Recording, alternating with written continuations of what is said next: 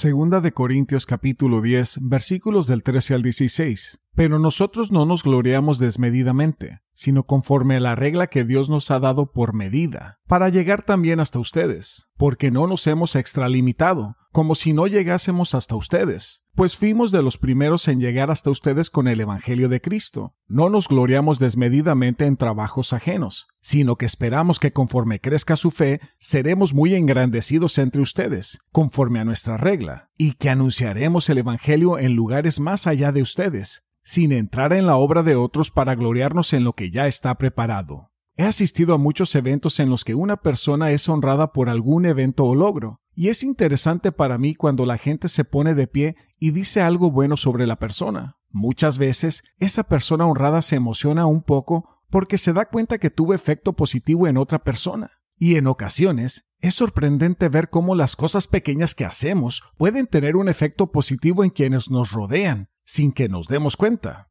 Así que como Pablo se dirige a la iglesia de Corintios con estas palabras acerca de la influencia entre la gente, así debemos de darnos cuenta que también nosotros tenemos influencia sobre los que nos rodean. Tenía un trabajo en el que había avisado con un mes de anticipación que me iba a ir, y me fui con muy buen testimonio. Cuando se corrió la voz, la gente que pensé que ni siquiera me caía bien comenzó a decir cosas como te extrañaré o me alegro de haberte conocido. No esperaba eso de esa gente porque parecía que no nos llevábamos bien. Pero fue bueno saber que había traído a la organización algo positivo, porque sentía que no lo había hecho. Y durante ese tiempo, algunos se acercaron a mí al mismo tiempo y me dijeron cosas similares. Pero uno de ellos dijo algo que nunca olvidaré. Era uno de los hombres con los que conectaba y me llevaba bien. Me dijo, ¿sabes lo que más me gusta de ti? Y mi primer pensamiento fue, nada. Pero me dijo, todos los días cuando entrabas al taller, entrabas silbando y con buen humor.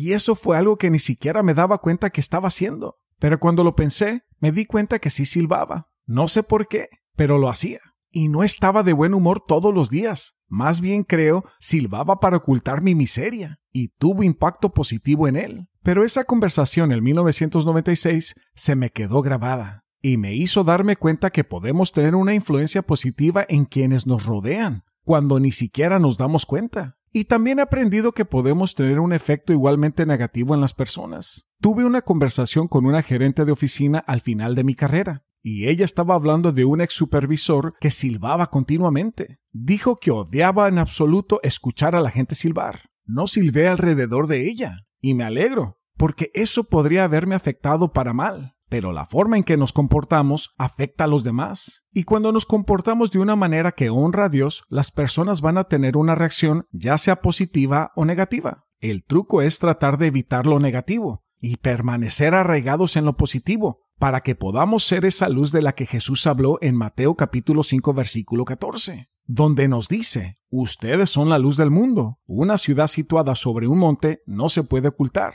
Pero la luz no conforta a todos. Molesta a aquellos que están empeñados en hacer el mal, y a veces te lo hacen saber. Por tanto, ser sabios y discretos en nuestras vidas es fundamental para nuestro testimonio. Proverbios 2, versículos del 11 al 15 dicen, la discreción velará sobre ti, el entendimiento te protegerá, para librarte de la senda del mal, del hombre que habla cosas perversas, de los que dejan las sendas de rectitud, para andar por los caminos tenebrosos, de los que se deleitan en hacer el mal, y se regocijan en las perversidades del mal, cuyas sendas son torcidas, y se extravían por sus senderos. Comprender la mente malvada, de la cual en algún tiempo me sentí orgulloso, ayuda a navegar a través de las aguas heladas de las relaciones personales con aquellos con los que nos vemos obligados a trabajar, y mantener nuestro testimonio al interactuar con ellos con cuidado y orar por ellos puede arrojar esa luz a sus vidas y llevarnos a ese lugar donde podemos tener esa influencia positiva en ellos y mantener nuestro buen nombre, que es mucho más grande que las cosas que otros buscan. Proverbios 22:1 dice, más vale un buen nombre que las muchas riquezas, y el favor de la plata y el oro. En Eclesiastés capítulo 7 versículo 1 dice, mejor es el buen nombre que el buen ungüento, y el día de la muerte que el día del nacimiento. Nuestro viaje en esta vida algún día terminará. Ese día en que nos despidamos de esta vida será mucho mejor que nuestro mejor día en esta tierra. Esta es la esperanza que tenemos en nuestra salvación en Jesús. Por eso nos esforzamos cada día luchando contra la oscuridad para influenciar en este mundo, para mostrar el amor de Dios y no solo profesarlo. En 1 Timoteo capítulo 6 versículo 12 dice, pelea la buena batalla de la fe, echa mano de la vida eterna a la cual fuiste llamado y de la que hiciste buena profesión en frente de muchos testigos. Entonces, ¿qué tipo de cosas podemos hacer para mostrar esa luz de una manera que no moleste mucho? Bueno, Jesús nos da una lista bastante interesante en Lucas capítulo 6, versículos 27 al 31, donde dice: Pero vosotros los que oís, amad a vuestros enemigos, haced bien a los que los aborrecen, bendecid a los que los maldicen, orad por los que os vituperan, al que te hiere en la mejilla, preséntale también la otra, y al que te quita la capa, no le niegues tampoco la túnica. A todo el que te pida, dale, y al que te quite lo que es tuyo, no se lo reclames. Y así como quieres que los hombres se hagan contigo, haced con ellos de la misma manera. ¿Saben? Todavía me sorprendo cuando leo cosas así, porque va en contra de lo que dice el mundo. Y cuando mis ojos son influenciados por el mundo, estas cosas me son contrarias otra vez para mí. Pero hablando en términos prácticos, he encontrado, por ejemplo, que cuando la gente me apuñala por la espalda y me entero, mi primera reacción es la venganza. Quiero que paguen por lo que hicieron, pero en el espíritu siento lástima por ellos, por lo que dice el salmista en el Salmo 73, versículos 16 y 17, donde dice: Cuando pensaba en esto, tratando de entenderlo, me fue muy difícil, hasta que entré en el santuario de Dios. Entonces comprendí el fin de ellos. Cuando miras a aquellos que apuñalan por la espalda a la gente todo el tiempo, fíjate bien en sus vidas, en sus relaciones, en cómo la gente los trata. No tienen amigos de verdad, porque nadie puede confiar en ellos. Pueden tener su círculo de amigos, entre comillas, pero sus amigos también a menudo los apuñalan. Sus almas están llenas de veneno, y su fin no es bueno. Así es de que amarlos realmente se convierte en una misión de rescate. Tú sabes bien que van a decir cosas a tu espalda, y confrontarlos puede ser el mejor curso de acción. Pero cuando los tratamos con el amor de Dios, estamos haciendo dos cosas. La primera es que estamos agradando a Dios, y cuando le agradamos a Dios entramos en su paz. Y con respecto a nuestro final, sabemos que va a ser dulce. Lo segundo es que probablemente los hagamos sentir realmente culpables, e incluso si no lo demuestran, porque el Señor obra en ellos, y en algunos casos llamará su atención de una manera bastante sorprendente.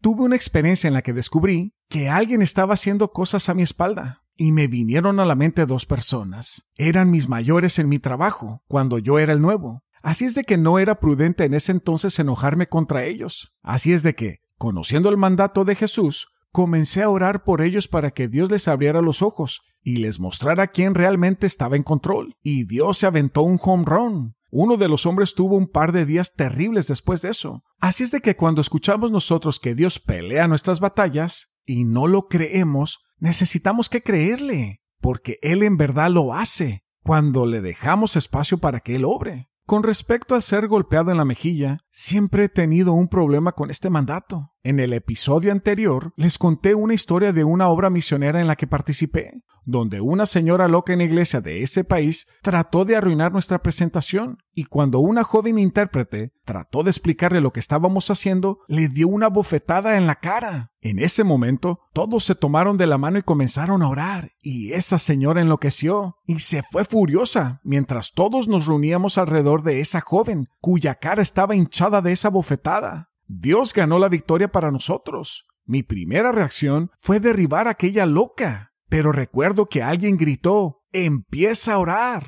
Así es de que lo hicimos, y vimos la mano de Dios moviéndose contra el mal que esa señora trajo sobre nosotros. En Lucas capítulo 6, versículos 35 al 36, dice esto: «Antes bien, amad a vuestros enemigos, y hacer el bien, y prestad no esperando nada a cambio, y vuestra recompensa será grande, y seréis hijos del Altísimo, porque Él es bondadoso para los ingratos y perversos. Sed entonces misericordiosos, así como vuestro Padre es misericordioso». Así es de que nuestro ejemplo es Jesús, quien no solo mostró a sus discípulos cómo vivir de esa manera radical, sino que también ordenó a todos sus seguidores que hicieran lo mismo. Ahora, eso no significa que caminemos siendo un saco para golpear.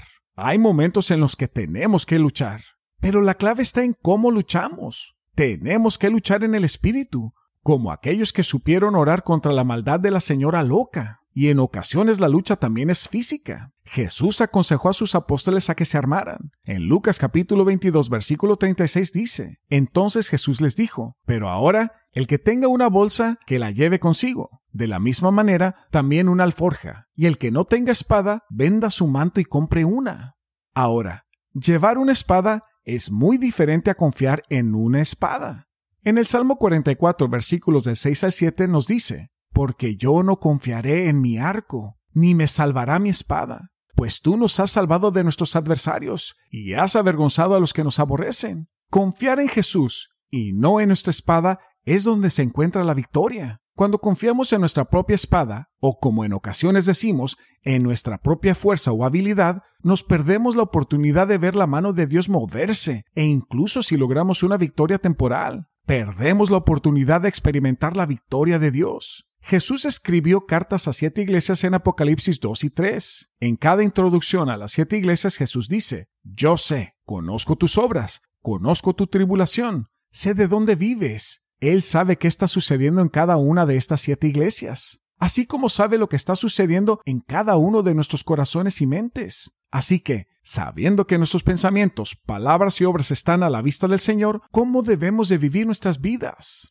En 1 de Timoteo capítulo 5 versículos 14 al 23 dice: Y los exhortamos, hermanos, a que amonesten a los indisciplinados, animen a los desalentados, sostengan a los débiles, sean pacientes con todos. Miren que ninguno devuelva a otro mal por mal, sino procuren lo bueno, los unos con los otros, y para con todos. Estén siempre gozosos, oren sin cesar, den gracias a Dios en todo, porque esta es la voluntad de Dios para con ustedes en Cristo Jesús. No apaguen al Espíritu Santo, no menosprecien la profecía. Antes bien, examínenlo todo cuidadosamente, retengan lo bueno, absténganse de toda forma de mal, y que el mismo Dios de paz os santifique por completo, y que todo vuestro ser, espíritu, alma y cuerpo, sea preservado irreprensible para la venida de nuestro Señor Jesucristo. En 2 de Corintios capítulo 5 versículo 10 dice: Porque todos nosotros debemos compadecer ante el tribunal de Cristo, para que cada uno sea recompensado por sus hechos estando en el cuerpo, de acuerdo con lo que hizo, sea bueno o sea malo.